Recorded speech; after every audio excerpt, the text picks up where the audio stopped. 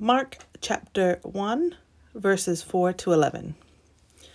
John came baptizing in the wilderness and proclaiming a baptism of repentance for the forgiveness of sins. The whole Judean countryside and all the people of Jerusalem were going out to him, and they were baptized by him in the Jordan River, confessing their sins. John wore a camel hair garment with a leather belt around his waist and ate locusts and wild honey.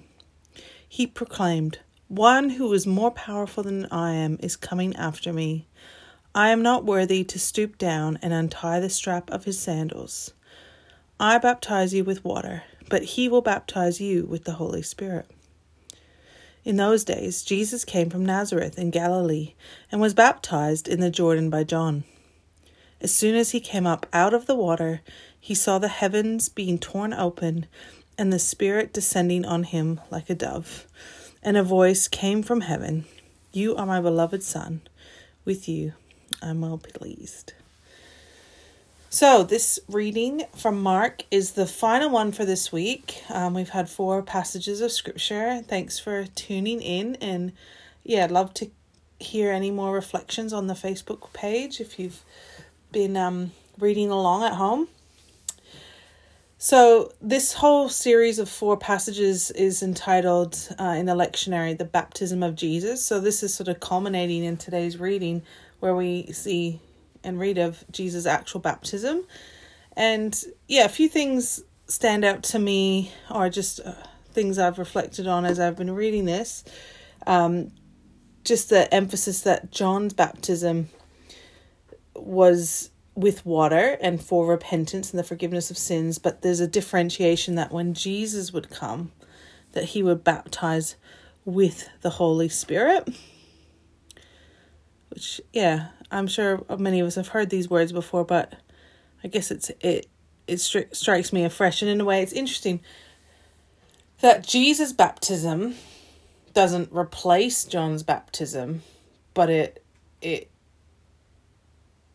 it's enabled maybe by, it's the follow on from John's baptism, because, Jesus is the example for us to follow, and he himself, who doesn't need to confess or be forgiven of sins, receives the water baptism of John.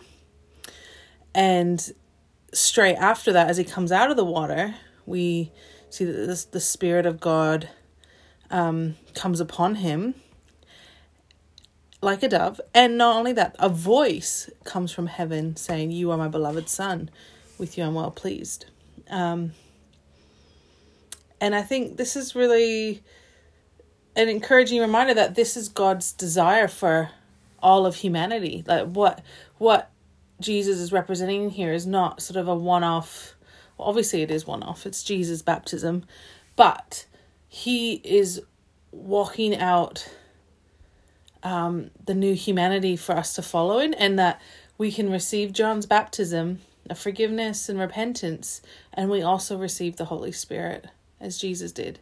And how incredible is that we are enabled and empowered and affirmed by God to receive him in us.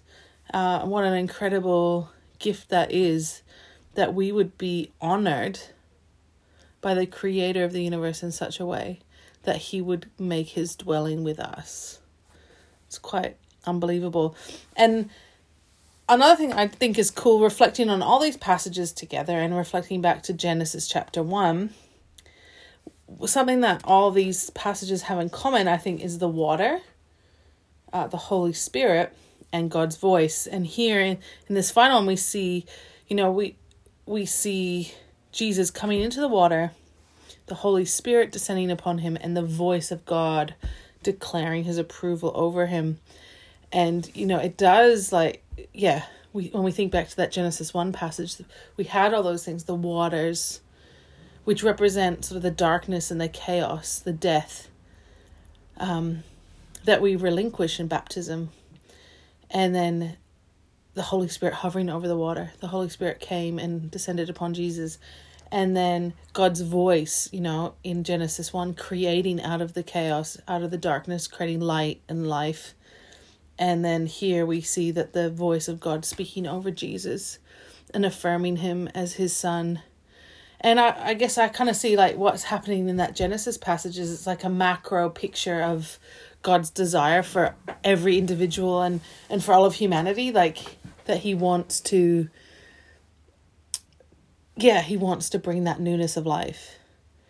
And he has a new way to be human available to us that we enter into through Jesus. And what an amazing thing that is. So, yeah, looking forward to bringing some of this all together in our sermon on Sunday for you, and love to hear more of what you've been reflecting on as you've read these passages and as you've followed this podcast. So thanks for tuning in. See ya.